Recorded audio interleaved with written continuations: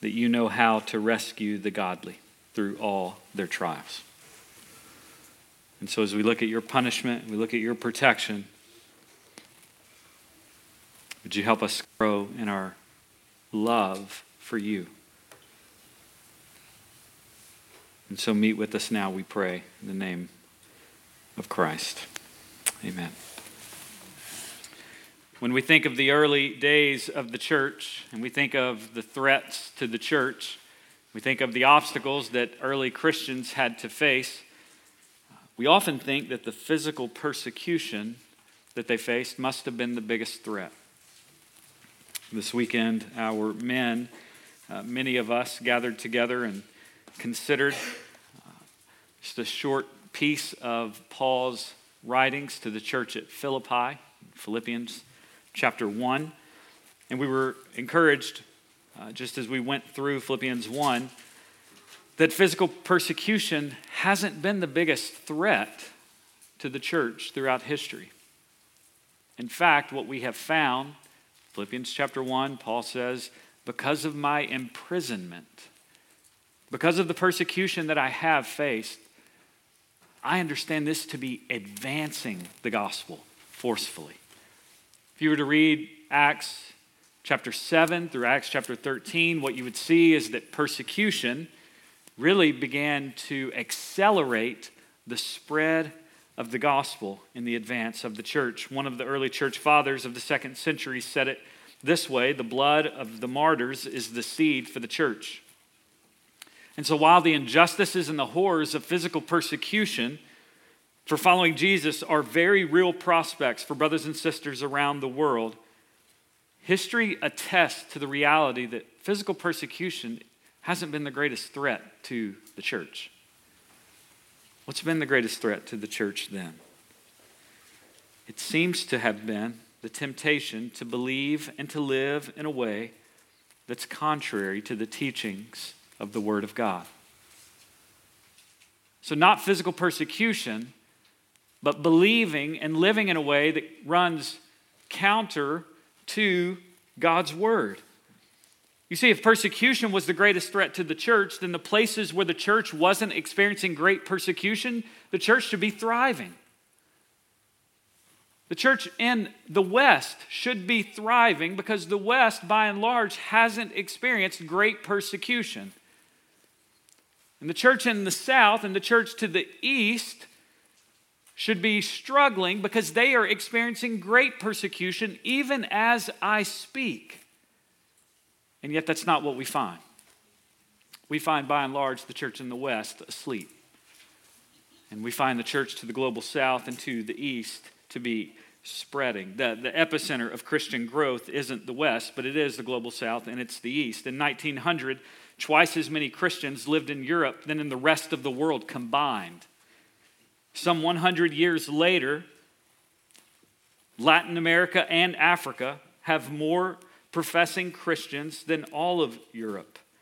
In a decade or two, Asia will also pass that number in Europe. And so,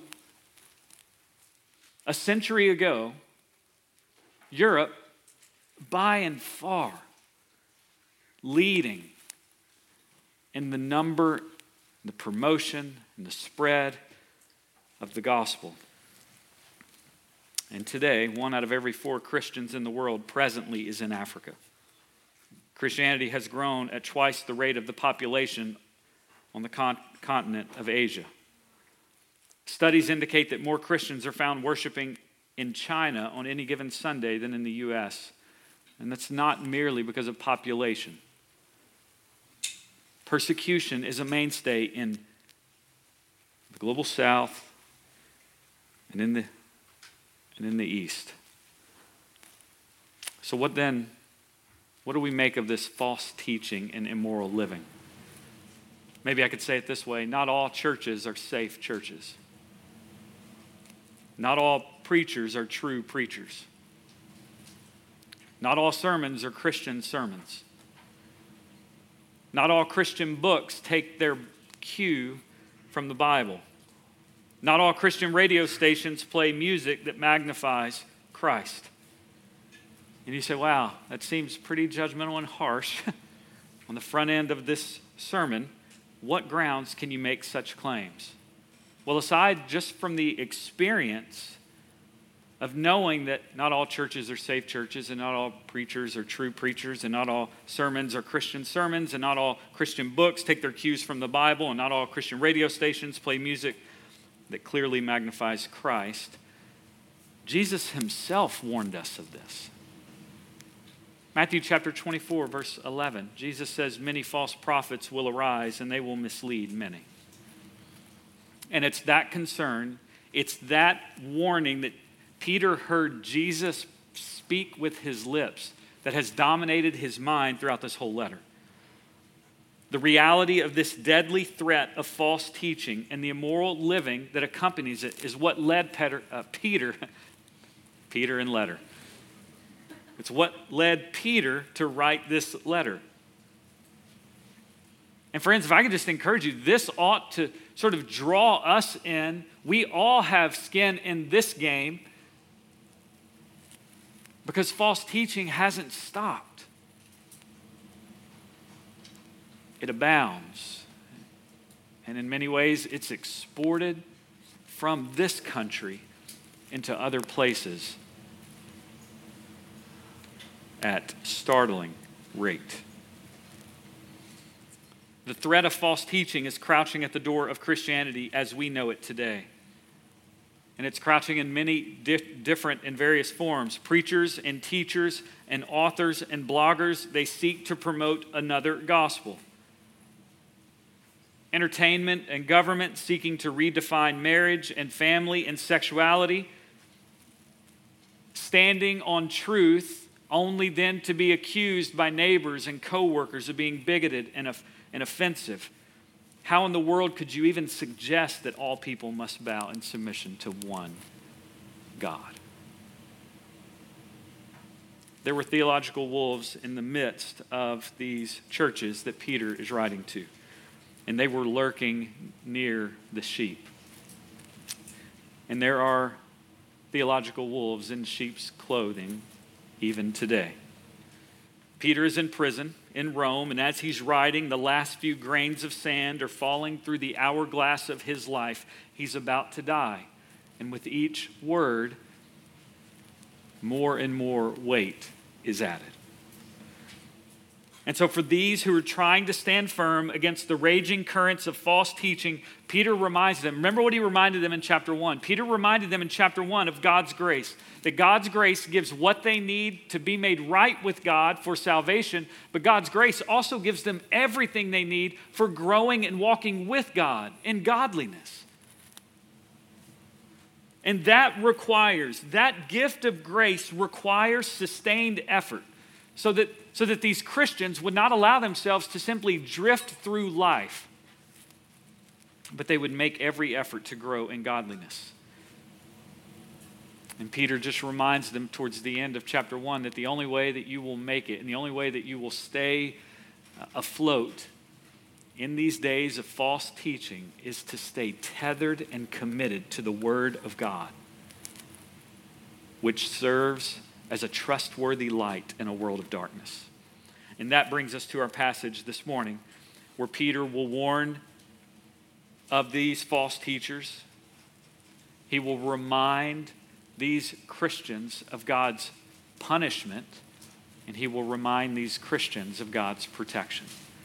And so there's a warning of the false teachers, a reminder of God's punishment, and a reminder of God's protection.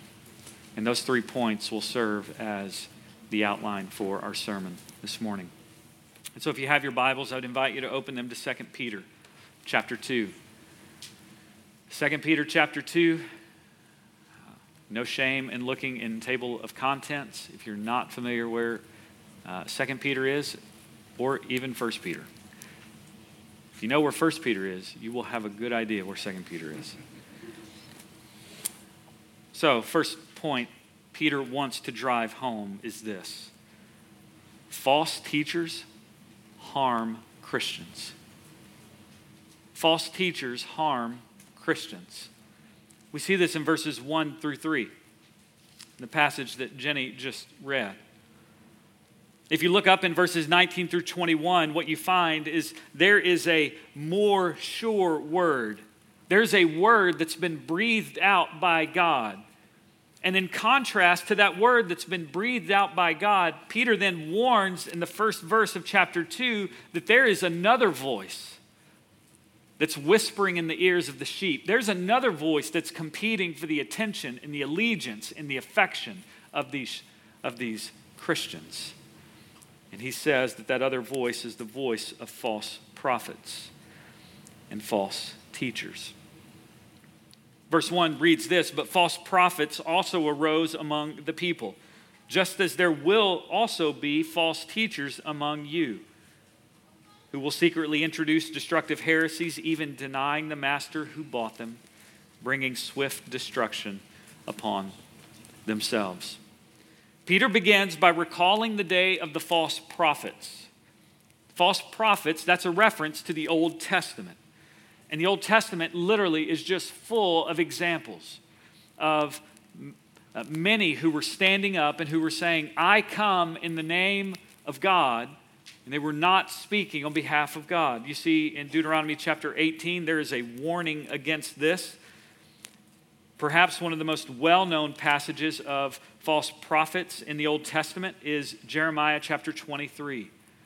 Jeremiah chapter 23 is one of the lengthiest just denouncements against false prophets that our Lord gives.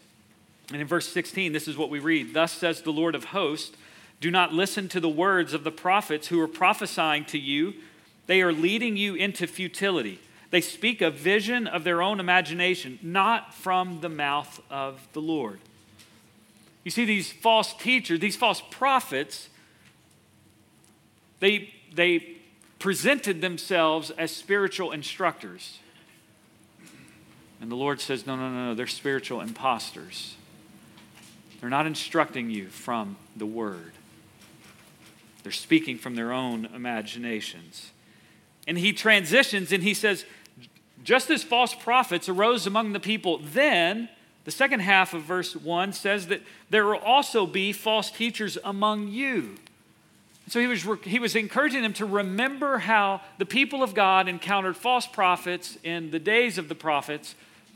And he reminded these Christians that they weren't to be free from that temptation and those influences. He says, no, just in the same way, there will also be false teachers among you. It's interesting, the wording that he uses there, just as there will also be false teachers among you. You could read that and you could think, Peter is saying that they're not there yet, but they're going to be there. They will be there. I don't believe that's what Peter is doing. The rest of the letter makes clear that these false teachers are there. They're in their midst. He's remembering the promises of the Old Testament, and then he's remembering the teachings of Jesus, saying that there would always be false teachers in their midst. The future tense there doesn't mean that there's an absence of the false teachers in the present, but it's going to continue on in the future. And so in these three verses, I just want to draw out a few ways in which Peter makes clear that these false teachers harm Christians. One of the ways he says is they secretly introduce destructive heresies. The word secretly there, it's not meaning that they were kind of having meetings that no one knew about, that they weren't keeping, that they were trying to keep their teachings hidden. No, they were actively spreading them. They were publicly spreading them. Peter is saying that they were secretly introducing destructive heresies in that they weren't advertising that what they were teaching was out of line with the Scriptures. In fact, in many ways, they taught it as though it fit well in line with the Scriptures. And perhaps that's one of the most dangerous things of aspects of false teaching, is that oftentimes it masquerades really, really closely to truth. Really closely. They didn't come to town with a sermon series called "Why the Christian Faith is Stupid." Right? They weren't kind of publicly setting themselves up against just the absurdity of the message that Peter had been preaching. No, they would say, we agree with most things that Peter has been preaching. But Peter doesn't go far enough. Or Peter's really concerned about this little piece of doctrine, and we're not concerned about this piece of doctrine, and so we're close enough. They didn't bring mere disagreements. It says they introduced destructive heresies. They didn't bring a variety of options. They brought destruction. They brought destruction. I think it's good for us to hear. We can oftentimes read about the Reformation and we see Martin Luther and we just think, man, every time I read about Martin Luther, he's putting some false teacher on blast. And we tend to look at that and we think, man, Luther was a little aggressive or a lot aggressive. And we think, maybe we should do a different approach. And our temptation may be to avoid the ditch that we perceive that the reformers were in and so aggressively confronting false teaching. The ditch that we fall into is just sort of being okay with it. We don't want to rock the boat. And Peter says, no. Understand that their teaching is already rocking the boat. It's about to capsize the boat. And so it is worth standing up and fighting for. The word there for heresies means faction. It's when a faction emerges because someone deviates from the bounds of the Christian faith. Another way of saying it is that these false teachers were putting counterfeit bills into the currency of faith for these Christians. What they were promoting wasn't the true and real thing. But they not only introduced and secretly introduced destructive heresies, second, they denied the master who bought them. They denied the master who bought them, and that brought about swift destruction upon them. Friends, nominal Christianity will always be popular within the church. And nominal Christianity, when I say nominal Christianity, I just mean people who would say, check the box, yes, I'm a Christian, but really could care less about allegiance to Christ. Nominal Christianity will always be popular in the church, and nominal Christianity will always be popular outside of the church. That's the best kind of Christianity that our world loves. A Christianity that doesn't require you to hold out truth to anyone else. It's just your truth. And so as long as you don't push that on me, you're fine to believe whatever you want to believe. These false teachers appear to be members of their churches. Let's say it another way. These false teachers went through foundations. These false teachers were baptized. These false teachers signed the church covenant. These false teachers got a copy of what is a healthy church member. They really did, and those are examples of what we do. So I don't want you to be like, how did he get that from the text? They were not people who were coming in from the outside with this crazy agenda. They were sitting in community groups.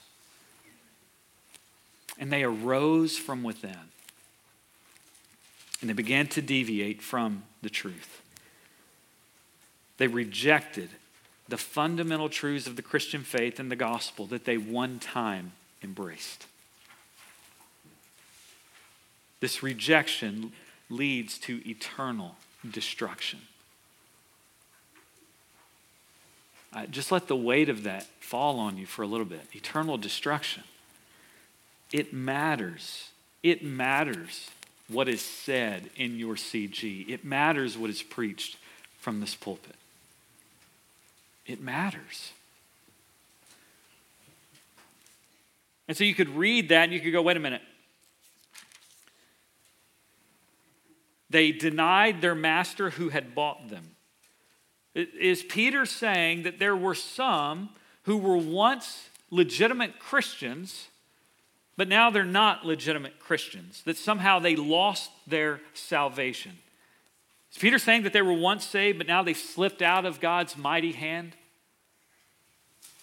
I would just encourage you, read 2 Peter chapter 1, verse 3. Read 1 Peter chapter 1, verse 5. Read Romans chapter 8, verses 28 through 39. These, not only in Peter's writings, but the references of Paul's writings, which Peter in 2 Peter 3, 15 and 16, Peter understood Paul's writings to be part of the Scriptures. And so read Romans 8, 28 through 39. Read 1 Corinthians 1, 8 through 9. Read Philippians chapter 1, verse 6. Read 1 Thessalonians 5, 23 and 24. Peter is not saying there are some who were Christians who lost their salvation. God's people are God's people forever. What Peter does is he introduces a category of people that the Bible would call apostate. And we get that word from 1 John chapter 2, verse 19. That some were among us, and then they went out from us because they weren't never a part of us. And so it's this idea that there are some who seem to belong. In the parable of the sower, what do we find? We find seed being sowed, and it looks like once it falls on the ground and even the rocky soil, what happens? Life springs up. And then all of a sudden, the concerns of this world chokes it out, and you realize it never took root. Paul, when writing about the gospel, says, I'm delivering to you that which is of utmost importance. And he walks through the gospel in 1 Corinthians chapter 15. But right before he does that, in verses 3 and 4, he says, this is the gospel in which you stand, in which you heard, in which you received, unless you believed in vain.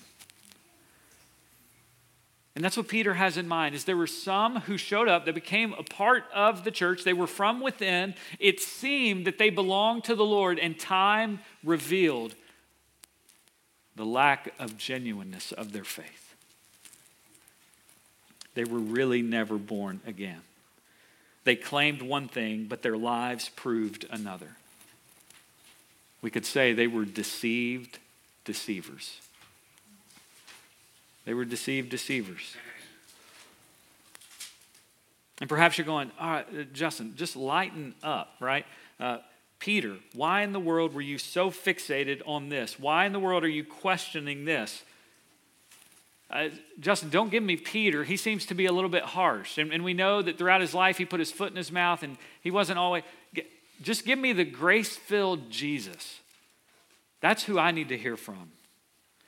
I would love for you to hear from grace-filled Jesus. Matthew chapter 7, beginning in verse 15.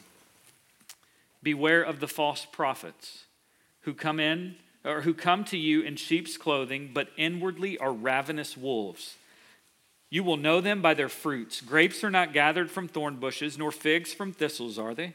So every good tree bears good fruit, but the bad tree bears bad fruit. A good tree cannot produce bad fruit, nor can a bad tree produce good fruit. Every tree that does not bear good fruit is cut down and thrown into the fire. So then you will know them by their fruits. You say, okay, he's talking about trees and talking about fruit. What's he meaning? Verse 21. Not everyone who says to me, Lord, Lord, will enter the kingdom of heaven.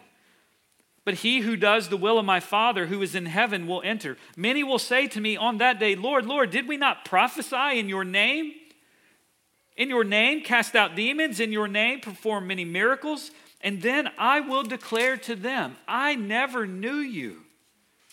Depart from me, you who practice lawlessness. And so we jump back into 2 Peter chapter 2, and what we realize is that Peter's teaching oozes Jesus' teaching. This is exactly what Christ said. These were false teachers who were showing up claiming to know the Lord. And so maybe the most important question that you will be asked today isn't so much, do you know about the Lord? But maybe the question is, does the Lord know you? Does he know you?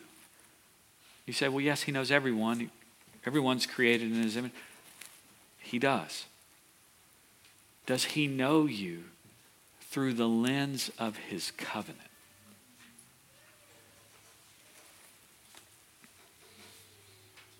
These are people who had proclaimed and said that they were under the blood, but they were not under the blood of Jesus. Their doctrine denied their need for practical personal holiness. And that's what Peter says. He says they denied their master who bought them. And particularly in this context, talking about these false teachers who were living immoral lives, just sexually promiscuous lives. There are other places in the scriptures, 1 Corinthians chapter 6, 1 Peter chapter 1, makes clear that whenever the Lord has ransomed us, one of the things that ransom does, that payment does, is that frees us from being under the dominion of sexual passions. And so by their unwillingness to not be under the dominion of sexual passions, they were denying the one that they said purchased them from those passions. Verse 2 shows this clearly an issue here. It says that many people were following their sensuality. Right? So you have Peter standing up saying, there is a second coming of the Lord. There will be a final judgment, so it matters how you live. And you had false teachers saying, there's not a second coming, there won't be a final judgment, and so live however you want to live. I mean, if we took that message and broadcast it into this community, what would garner more interest? What would be the way to get a bigger following? They were advocating licentiousness, their shameful lifestyle, and many were all too eager to follow their example. You see, it's really, really easy to sort of peddle a Christianity that says, give me Jesus as Savior as long as I don't have to sign up for Jesus as Lord. And that was the crux of these false teachers. We agree with Peter on the need for saving. We disagree with Peter on the need for us to act like we really have been redeemed. You can't have Christ without the demands of Christ's gospel. Friends, I hope you hear that today. No matter how well versed you are in your story, you can't have Christ without the moral demands of his gospel. I've heard people say, I'm leaving Christianity, but I'm not leaving Christ because I believe in a God who loves and is inclusive to all people, who honors same-sex unions, who submits to science. Friends, they were saying this 2,000 years ago. This isn't novel. Think about the early church. There were two root errors, legalism and license. People would say salvation is not by grace alone, through faith alone, in Christ alone. You have to work at it. And so what they do, they began to just create these lists of things that you had to do, and it became legalism. And on the other hand, you had some people that said, friends, grace abounds. Do whatever you want to do as long as you've done enough to sort of get in. The only ground of salvation is faith, but true faith manifests itself. It reveals itself in a life that is seeking to be submissive in obedience to the Word of God. It's a dreadfully serious thing when a Christian calls what is evil good. False teachers were leading people astray because the false teachers were encouraging them to celebrate what God condemned. And verse 10 tells us that they were bold in their sexual exploitations and their self-willed, and they were self-willed in their hatred for authority. Why? Why were they bold in these expressions, and why were they defiant against authority? Because they couldn't stand anyone trying to regulate their sexual passions and desires. Friends, as I was thinking about this, it just hit me this week. False teaching gives us a permission to abuse grace and to do what we want. They persisted in and they promoted their sin. And they're not denying all aspects of truth. They're tweaking, they're twisting. They affirm some, but yet they deny others. Friends, the Christian faith is not a buffet. It's not pick a little bit of what you want and do without of what else is there. It's all or nothing. Sin always poses as pleasurable to us. Satan cast his lies as virtues to us. I wonder if Peter paused, even when he penned that word, that they denied their master because he had fallen into the same trap on the night that Jesus was taken. They simply didn't want a master, so they kept on denying. But the third thing that we see is that they exploited with false words in verse 3. In their greed, they will exploit you with false words. William Tyndale said, false teachers seek to make merchandise of you. Tim Challies put it this way: false teachers are concerned with your goods, but not with your good. They want to serve themselves and never you. They are content for Satan to have your soul as long as they can have your stuff. And compared to chapter 1, the apostles speak what is true based on eyewitness account. And these teachers are motivated by money. They're motivated by greed. They're motivated to give you what is false. This false teaching that was permeating and threatening these churches and these Christians, it's centered on sex and money. And so let's be clear. Woe to me and woe to any of you if we change 1 ounce of Christian truth so that we get a penny from one another. The truth of God's word is not for sale. No matter what someone is willing to pay for us to say what they want to hear, that price is always too high. And so what does this mean for us today? You have these false teachers that were doing this, but what does it mean for us today? I'd like to say a word to non-Christians. I wonder if you realize that not everyone who calls themselves a Christian really is a Christian. And I would just say to you, I'm sorry. I'm sorry that there are many in our numbers across the world who profess one thing and could care less about giving what's rightly God's to God. I would just encourage you, get to know people who profess to be Christians and ask them about their faith. Seek to understand a little bit more about the Christian faith by watching the life of those who profess to be Christians. My Christian brothers and sisters, that should not be a threat to any of us. We should welcome that.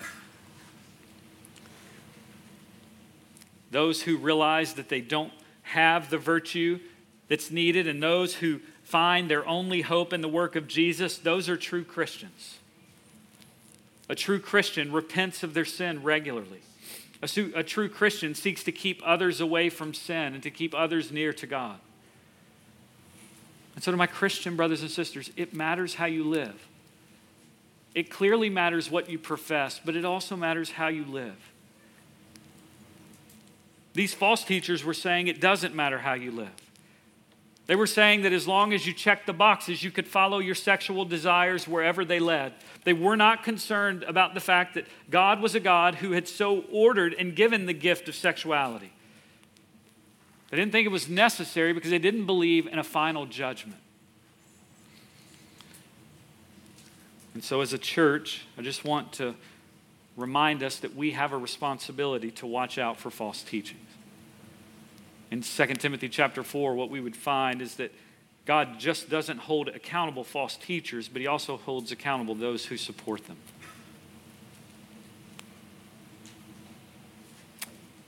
The elders of this church have a particular responsibility to guard the flock of God.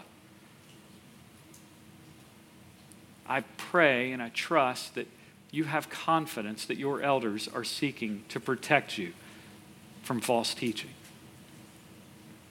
One pastor said, one of the many reasons that we need to know each other as a church family is so that we can ensure the lives of those who teach us are matching their teaching. While they will never be perfect, their lives should match the truth they profess. Friends, false teaching will always be attractive to some. Every congregation has the capacity and is closer than we want to realize to succumbing to false teaching. Even Jesus had his Judas. If you're constantly giving in to greed, if you're constantly giving in to immorality, then you're doing something that you may not even realize you're doing. You are preparing your mind and your heart to accept false teaching. If you're giving in to immorality and you're giving in to greed, you are preparing your life to receive false teaching. You know why? Because you will soon love the sin that you're treasuring, and you will want truth to match what you love. Friends, your holiness matters. It matters even as we think about being a church that's protected from false doctrine. This is one of the reasons that we covenant together as a local church. And I would just say, if you're not a member of a local church, it is God's gift and design for you to be protected by other brothers and sisters who are willing to give watch over your soul. But you also have a God-given responsibility as a Christian to be doing that to others. But this is why we covenant together. This is why we practice church membership. This is why we pursue church discipline to those who are professing one thing and who are living lives in another direction. This is why expositional preaching, just preaching through the Bible, verse by verse, book by book, it exposes us to God's word, and it reminds us that God's word is indeed God's word. Just because someone publishes a book, just because someone preaches a sermon, just because someone has a seminary degree, it doesn't mean that they're always working for God's purposes. In the New Testament letters, what you'll find is very little critique of the outside world, but you will find a host of concern for the errors that are bubbling up within the church. Friends, as much as I pray that Covenant Life is leaning healthy, we are susceptible to this more than we realize.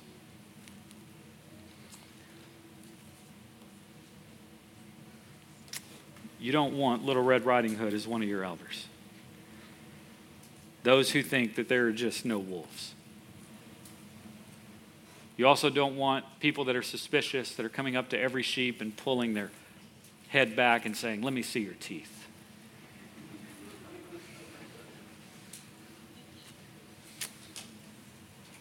False teachers harm Christians. Leads us to our second point. God punishes false teachers. We see this in verses 4 through 10. God punishes false teachers. Verse 3, Peter says that God's judgment on those who harm his people is not idle, it's not forgotten. And though while it may not be happening as the false teaching is going forth, it will happen. And you say, well, how can we be sure that it will happen? Well, Peter gives us 3 examples that reminds us that God is indeed faithful to punish the unrighteous. And that's what he does in verses 4 through 10. You have the warning. This is what false teachers do. And then you think, well, what's going to happen to them? Are they just going to win the day? And Peter says, no. God is going to be faithful to punish false teachers. He will be faithful to punish the unrighteous. And you say, well, how in the world can we have confidence in that? Peter says, I'll give you 3 examples. The first one, verse 4. Because he did not spare angels when they sinned. If he didn't spare angels when they sinned, then certainly he would not spare false teachers in their sin. These angels were cast into a pit of darkness. It's where the ungodly would go while they wait for their final punishment. They've been set aside for condemnation. You say, well, what these angels do in their sin? And there's a debate here. Is this speaking of kind of the before the foundations of the world, fall of the angels, angelic rebellion, and a third of the angels followed? I don't believe that's what's, I don't believe this is speaking about this, how prehistory, fall of the angels before creation. I believe this passage it seems to almost certainly be talking about Genesis chapter 6, 1 through 4. You'll remember Genesis 6, 1 through 4, the sons of God, read the angels, came to earth in human form, and they had sexual relations with human women. If you were to read Jude, Jude makes this clear. He even quotes one of the books of antiquity. Jude 1, there's only one. Jude 1, verses 6 and 7.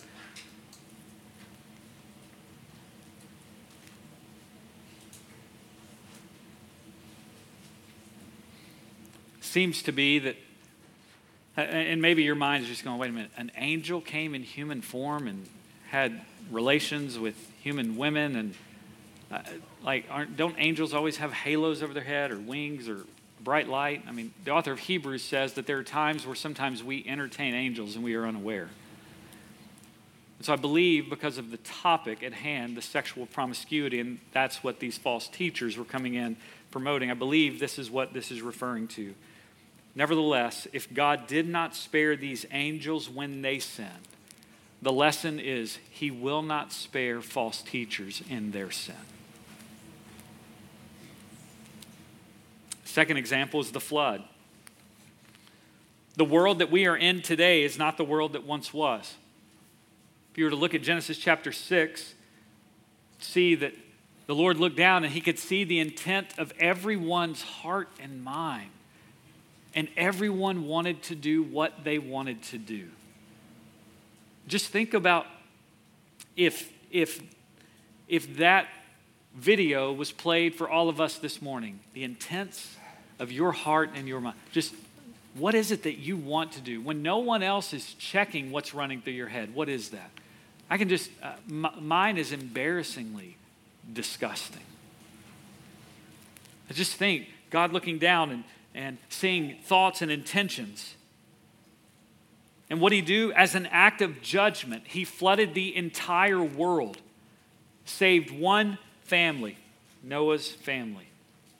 The argument here is from the greater to the lesser. If He didn't spare angels, why would He spare false teachers? If He punished the entire world because of their sin, why in the world would He spare false teachers because of theirs? Oftentimes we think the ark is this cute piece in the Bible where Noah took the animals in the arky and the gophers going barky, and this is not a cute scene in the Bible. There's not been a judgment on earth like the flood. Peter sees this as a warning. God has done it once before, and He will punish sin again. And then the third example he gives us is the example of Sodom and Gomorrah. Genesis chapter 19. Sodom was like the dream vacation place. It was beautiful to the eye. And Ezekiel chapter 16 says that the sin of Sodom was this, that they had pride, there was excess food, there was prosperous ease. They did not ease the plight of the poor, and they were depraved as it pertained to their sexuality.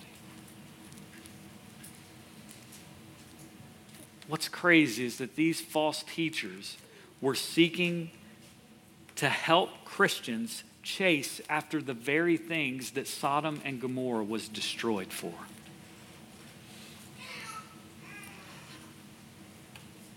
The prosperity gospel is similar to this. Get what destroyed Sodom. I'm helped by Shylin, Christian music artist, who says, "Tell me who would teach you to pursue as a goal the very thing the Bible says will ruin your soul. Friends, God will punish the unrighteous, the wicked, and the ungodly. Those who are corrupt in the flesh, those who deny the authority of God. When we read through the Bible, that's what we find. We find that there really seems to be two ways to live. One way is to say, I don't want God to rule over me. I want to do what I want to do. I want to do what makes me happy. I don't want his jurisdiction. I want to be outside of that. He's oppressive. He keeps me from having fun. And the Bible calls that posture of dismissing and rebelling against God, the Bible calls that a posture of sin. And yet, because God is good, because he's loving, because he's merciful, he must judge sinners. And in his mercy and grace, he made another way. Not merely to give everyone what they deserve, but to give some something that they didn't deserve. In his mercy, he made another way by sending Jesus to Christ, who would come and say, I am the way, the truth, and the life. And though it sounds exclusive, it is. It's the way to eternal joy. And no one comes to the Father but through me. In a dark world with no way to God, Jesus Christ comes and he lives a sinless life and he dies on the cross as a substitute, bearing the penalty for sin. And he raises on the third day from the dead. And he says, all who turn from your sin and all who trust in me, I will be with you forever. And you will be with me. Not turning from sin. You will get forever. You will get forever in torment and agony, experiencing the eternal hatred of God for sin. And it all rides on what you do with Christ. If you're not a Christian, I would plead with you to turn from your sin and trust in Jesus today. Talk to anyone. There is a judgment that is coming for the ungodly, for the wicked. You say, I'm not that bad. No, if you're guilty at one point in breaking the law, it's though you've broken it all. Remember, the law is like a piece of glass. Breaking it once, the whole thing shatters. Friends, there's a grace that's available in Christ, and that leads us to our last point. God protects the godly. God protects the godly. He protects the righteous. And so what's crazy is that there is a way in which you and I, ungodly and unrighteous people, can be made godly and can be made righteous. And that's through the work of Jesus. And if we turn from our sin and we trust in him, we are then made righteous and made godly. And then the promise is not that in the sweep of his judgment against all ungodliness, that he just wipes everyone out. No, the Bible says, in fact, he not only makes us what we aren't, but then he protects us and keeps us. Friends, you come to Christ. You don't just get forgiveness of sins. Praise God, you get that. You get God forever. He will keep you. He will not let you go. God will not only destroy the wicked, he will deliver the righteous. He will deliver his people from trials. That's what verse 9 tells us. In his wrath, God remembers mercy.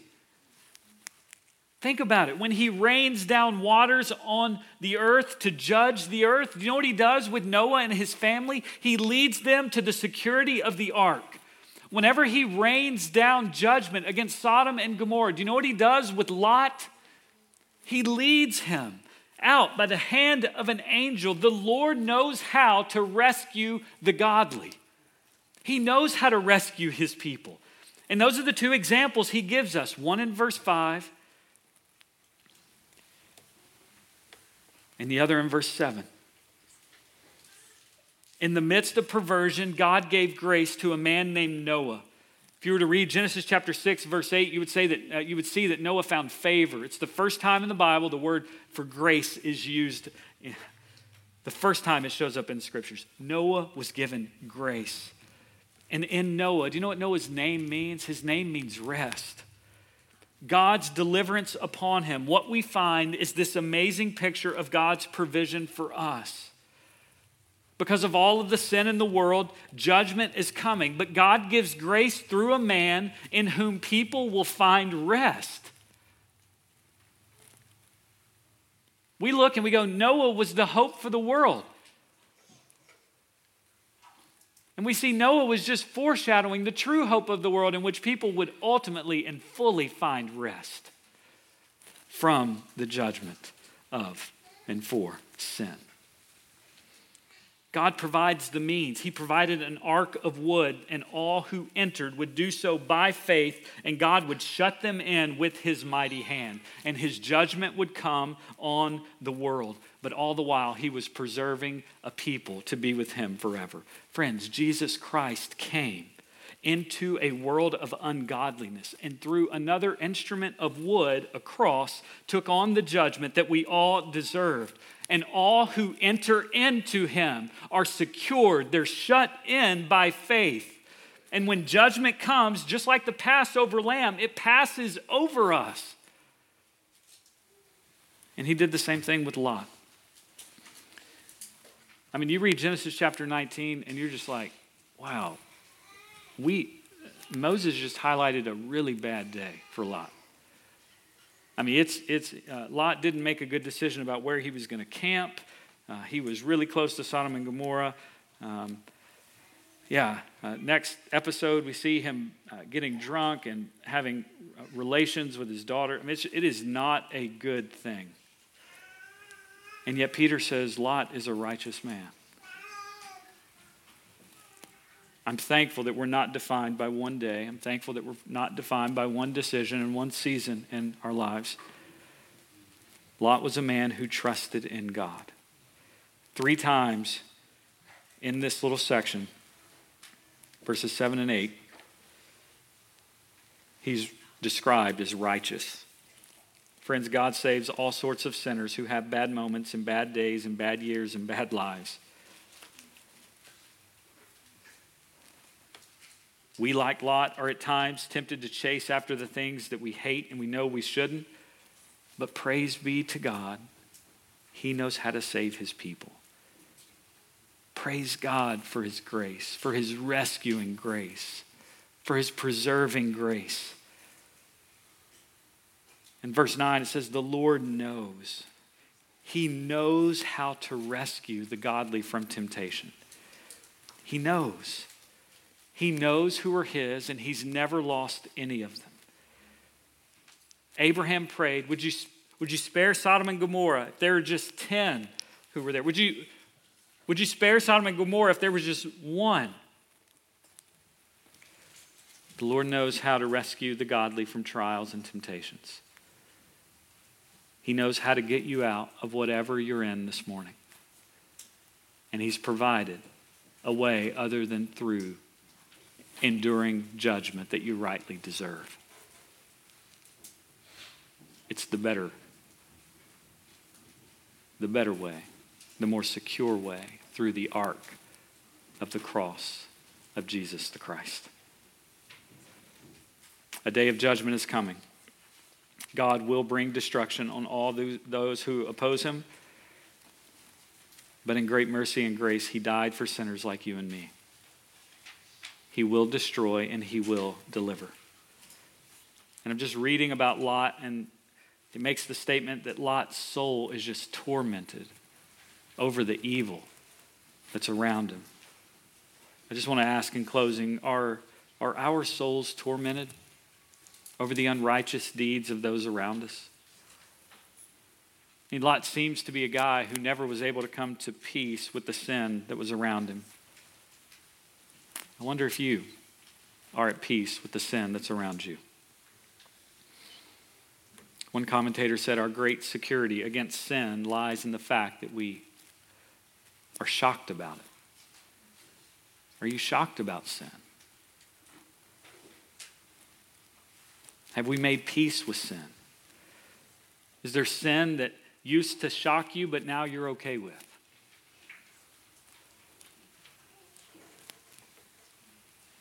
We're not immune to false teachers. And Peter says all who deny Christ will face horrific judgment.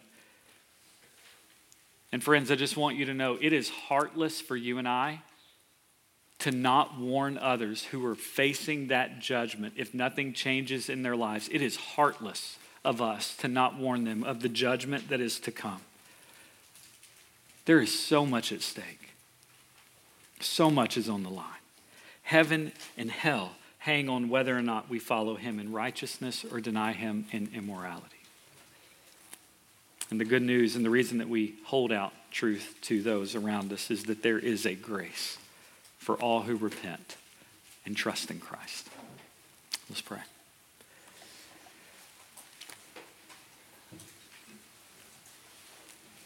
God, we thank you for your word, and we understand that your word has been given to reveal yourself to us and even to protect us.